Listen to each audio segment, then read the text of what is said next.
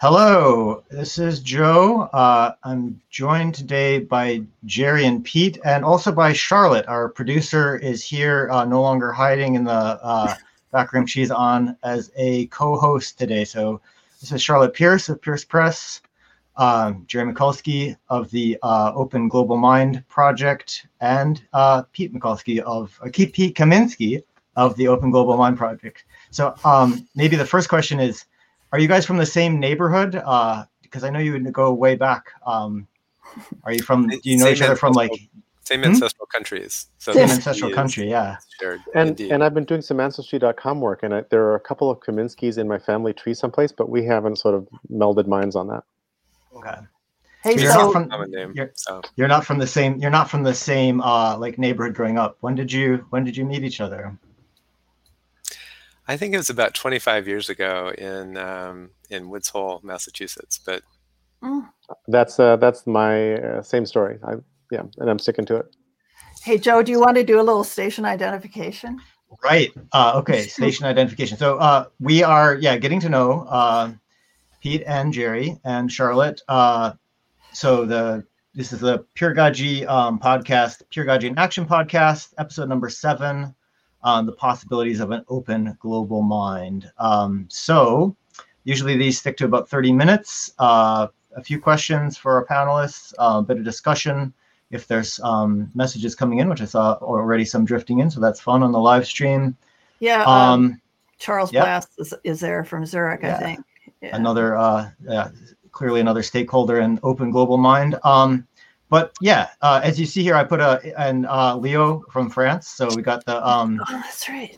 European countries in the house. So I put this time zone map on the cover because it's global. That's representing the global. But maybe would you both love to say a little bit about these other words, the open and the mind? What are these other words? What is open global mind? Maybe we should go Jerry, then Pete, if you can say a few words about it, just to say like haiku length verse, what is open global mind to you? The elevator speech. Thanks, Joe. So partly it's clearly meant to talk about open-mindedness. Like, what does it take to be open-minded to other people, to other opinions, things of that nature. And then a piece of it is about sort of the mind and how it works and how we represent things. And a big stimulus for this thing even existing is the fact that I've been using mind mapping software for a very long time, for about as long as I've known Pete, I think. For 23 years, I've been using a particular application called The Brain. And I'll be screen sharing my brain in a little bit. But I'm trying also to open up a connected global mind map of what we know. And it doesn't have to be this software. In fact, we would like to be able to blend different kinds of software so that we can express what we've seen, what we believe, what we hope will happen, all those kinds of things, and tell those stories together and create some sort of collective intelligence. Okay, and I think that was a slightly maybe more of a sonnet than a haiku, but that's okay. There's a lot to say about it. How about you, Pete? Is this because I feel like I know that there's a matter of meetings as well. So like it's a matter of community and people getting together online as well. So what is your experience of Open Global Mind? Maybe that's like another good way to describe it. Bring us there. It's a good question, Joe. And one of the core parts of Open Global Mind is right now they're on Thursday. We have Thursday morning, afternoon, evening calls, depending on where you are in the globe. And I've described them as kind of a co-reverie. Jerry has got a real gentle and effective way of kind of bringing people out and supporting them in conversation.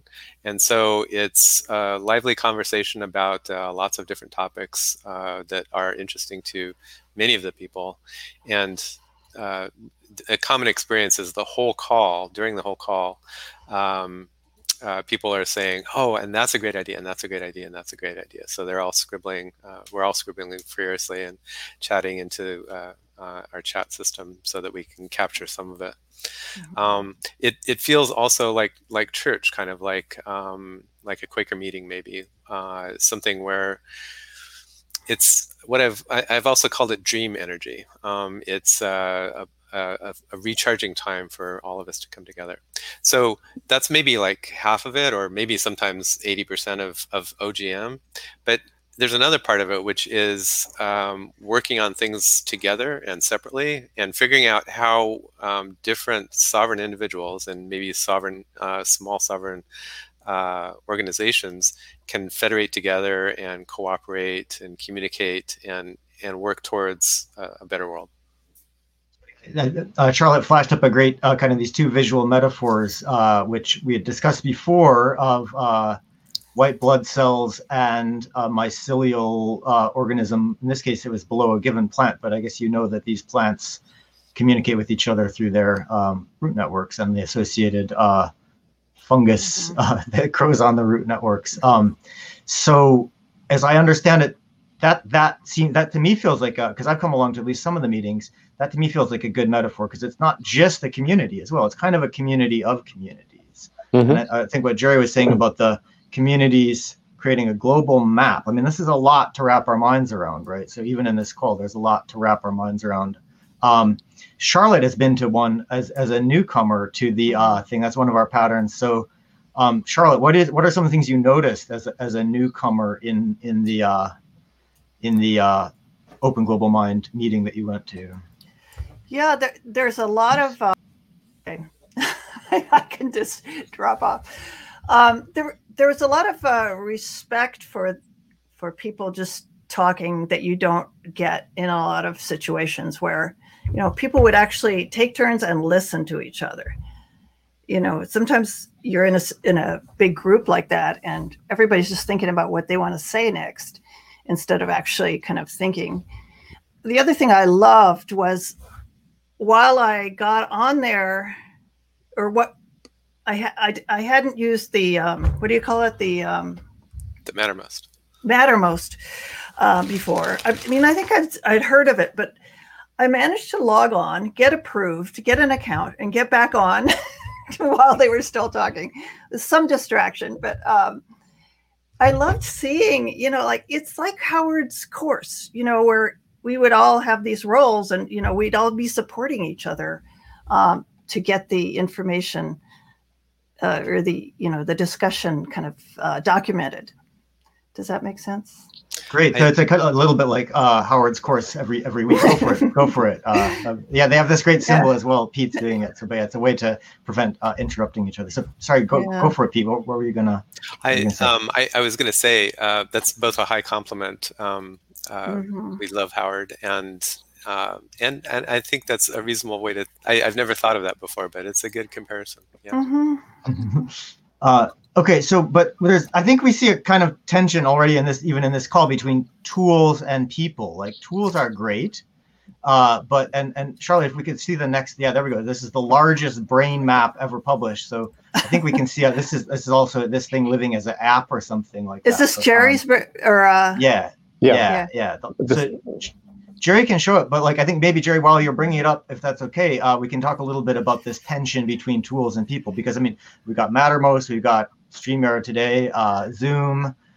Here's Jerry looking at COVID as well from a screenshot from before. But yeah, let's talk about the tension. Let's talk about that tension before I screen share the brain, because once I put the brain up, it's going to be really distracting. I know I know that for a fact. But I will actually show you something in my brain that will go to what I'm saying.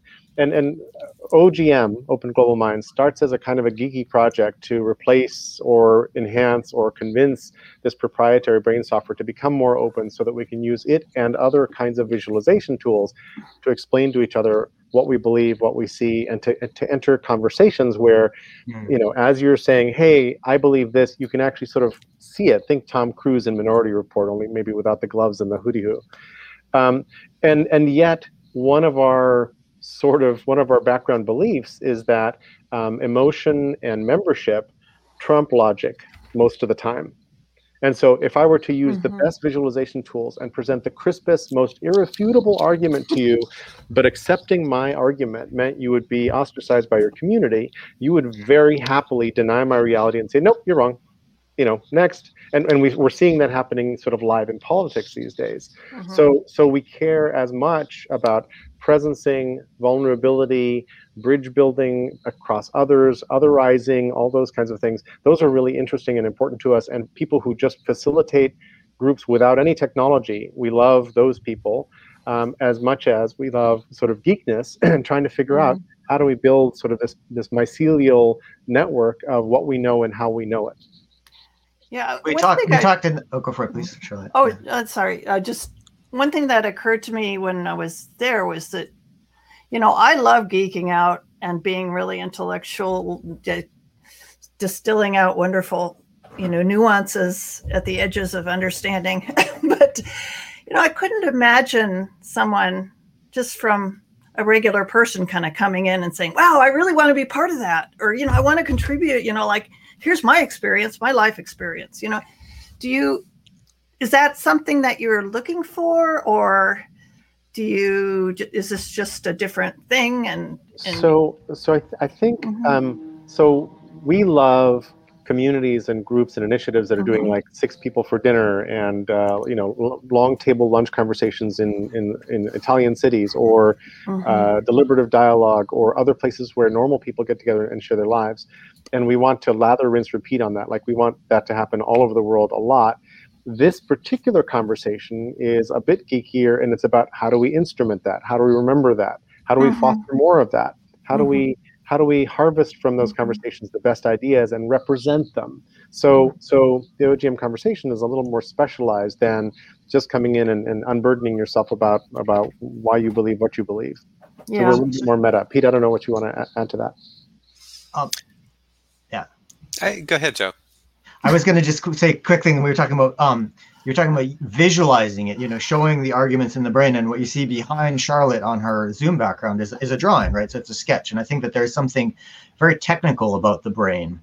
It's a technical tool, one of several that are available, and I wonder if the relationship between, you could have someone in the conversations in the Zoom room, live sketching, right? But it wouldn't have that ability, which you demonstrate often, and maybe we can do it at some point, of here it is. Here it is. I just figured it feels like the right. Let's do it. Let's do it. To do that. Let me. Okay, you ready? Ready? Yeah. Okay. Yeah. Everybody buckle in. Yeah. Okay. Buckle up. Exactly, and I'll just do like a 2-minute what the hell is this kind of tour. And we're gonna drop off, Joe, if that's okay. I'll just put it full screen. Yeah. Great. Cool. So this is a piece of software called The Brain. It's about 23 years old.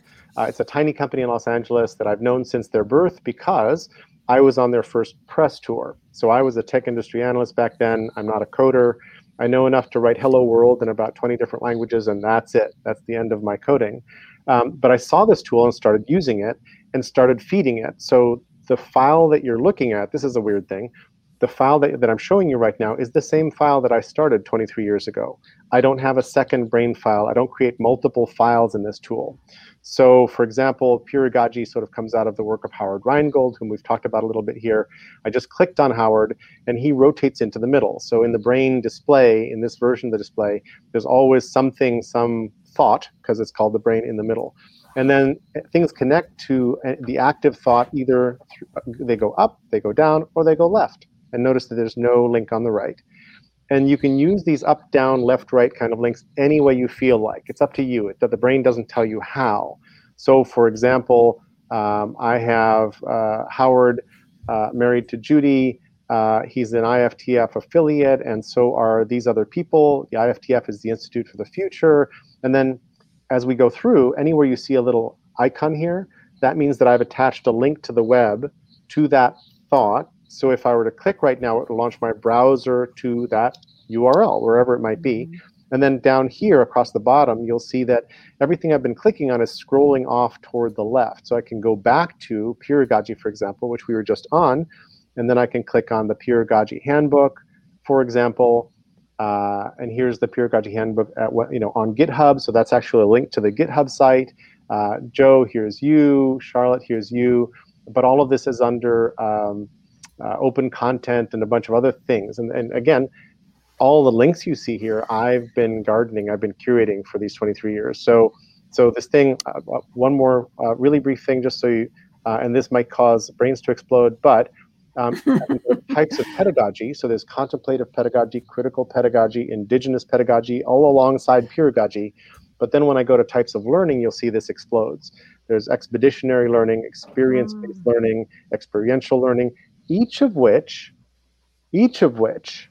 click into, where did I learn about this? Oh, it's probably from the Kolb experiential learning model, which goes to David Kolb, who was a Case Western and invented learning style, et cetera, et cetera, et cetera. So I'll stop sharing now, but in fact, I don't know how to stop sharing now because I'm not seeing the share window.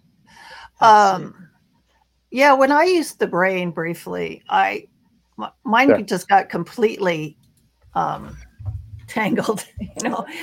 I don't know how. Do you find that you forget less stuff, or? I find my memory, my onboard memory in the Brain Classic, the wet one that I have on board, it is really enhanced by this brain. And I don't feel like I've offloaded brain functions that I will then lose, that will be vestigial in my wet brain. I find that the act of putting things in my brain makes me remember them better. The act of finding them later and showing them to other people or looking at them myself refreshes those neural pathways. So my unaided recall on a bunch of stuff is better because of this. And when I come into conversations and I have this secret weapon of something I've obsessively done for 23 years and other people don't, I'm like, oh, please, please, please, could we get to a place where we each can draw on these resources? And I'm not saying that everybody should go out and create one of these things. I'm saying that if we had 1% of the human population building variants of this in other kinds of tools that were available that people could seize and share, it would change how we talk and how we remember stuff. And that memory part is hugely important. Like, we're amnesic right now, which makes us very easy to spin by politicians, for example. I was going to ask Pete if you could comment on, because I know you have a area of expertise in wikis. How would you describe the difference between what we just saw and a wiki? Is it different, or is it in tension with a wiki, or is it just another wiki that Jerry happens to access to this like weird 20-year-old graphical interface that looks really cool? Actually, what is it? What is it? What did we just see? It's a great question, and there's some interesting comparisons between the brain and wikis.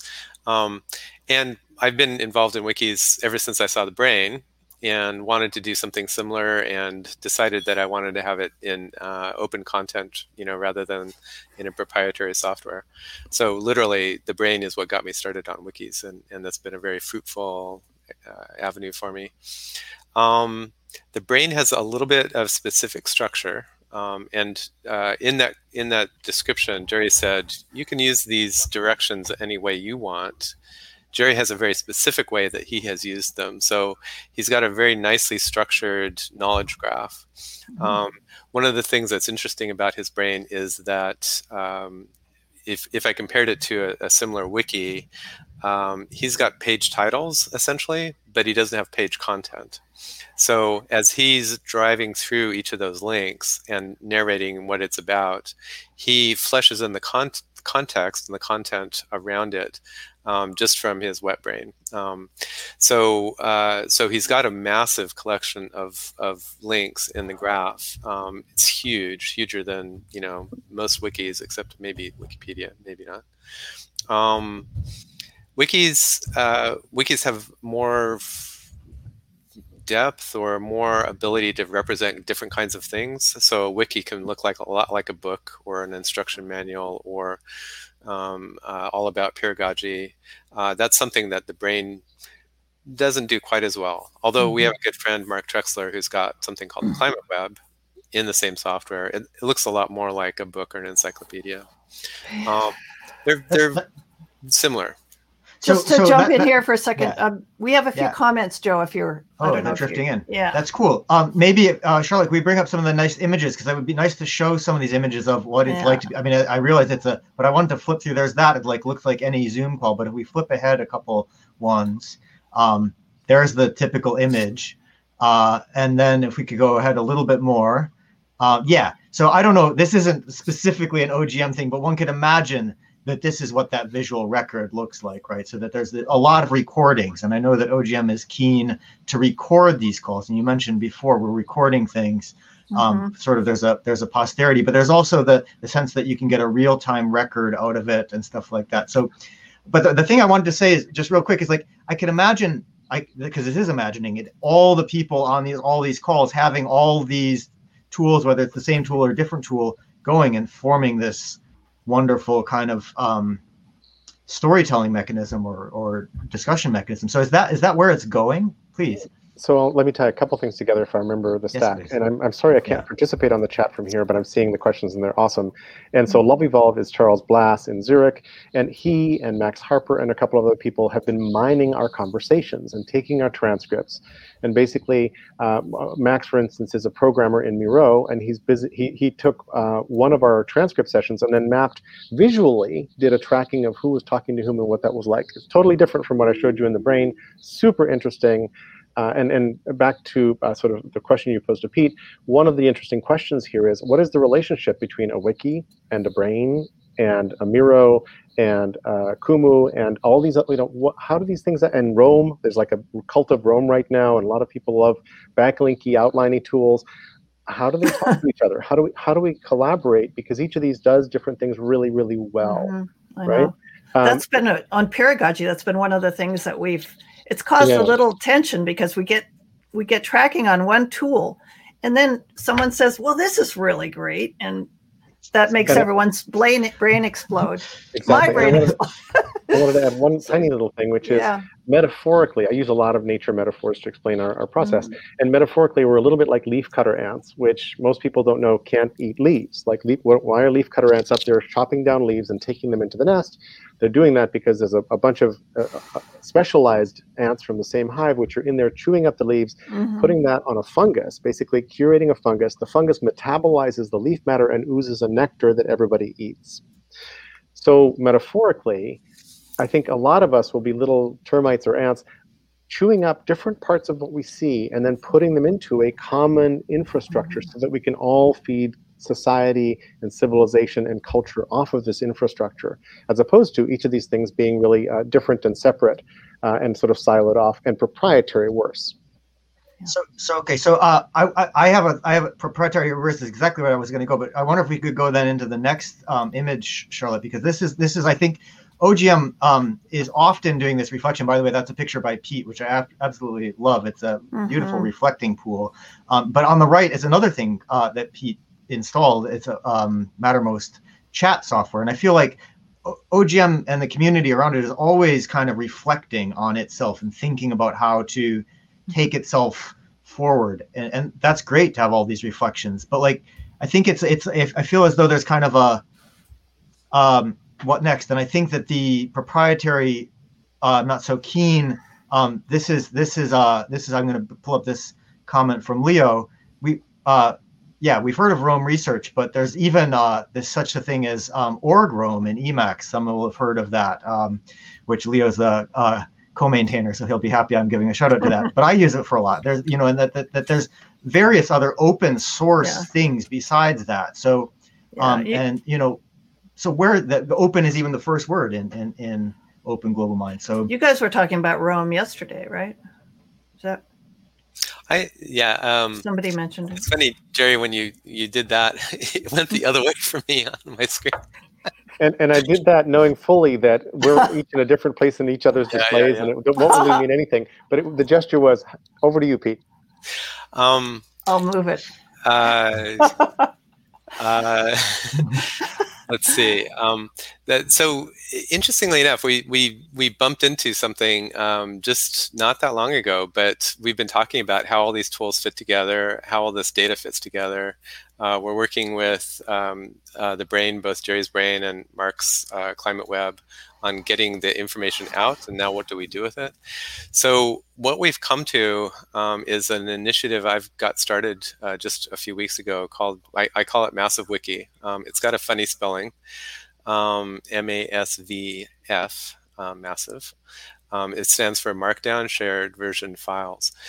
What I kind of realized, and Jerry's been a great co-explorer into this, and we're just at the very beginning of it. But we've got a few other folks, Charles and and especially Bill have been great co-explorers with us. We're exploring what if we don't concentrate on the tools so much, but rather the information. So, and especially if we make the information interoperable, if we start using Markdown, which is a very basic kind of lingua franca, it's not very complex, and make sure that we can share those Markdown files and that we can version them, then it's not so much anymore that Jerry has the brain, or that Pete has a stroll, or that Joe has an org roam. If we can kind of meet in the middle and share all of that in simple files, then we get this interoperability explosion and the ability to federate information around with each other. So there's a fair amount of technical heavy lift in adapting the tools of software development. It's actually software development that we're kind of inspired by, and Git and centralized Git hubs like GitHub or GitLab. But if we can kind of unlock that and unlock the ability for people to collaborate with information and knowledge in text and work out the kind of the social protocols of using different tools that speak the same language, and Git as an interoperation, synchronization, syndication protocol, where can we get to? So we're super excited about this, and this is the most active thing for me right now, and a number of the other geeks in OGM are on the hunt here. Makes a lot of sense. Quick. It's a little bit like the thing that we're going for, the vision that we're going for is very similar to Ward Cunningham's FedWiki, where he's got the idea that what you really want to do is not have a closed wiki, but you want to have a wiki that federates with a bunch of other people. So that part is very similar. I think what we're going for is a little bit more, for lack of a better kind of way to think about it, lowest common denominator. Where can we kind of meet in the middle and kind of make a mess, but also make a mess together, hopefully, and grow signal out of that.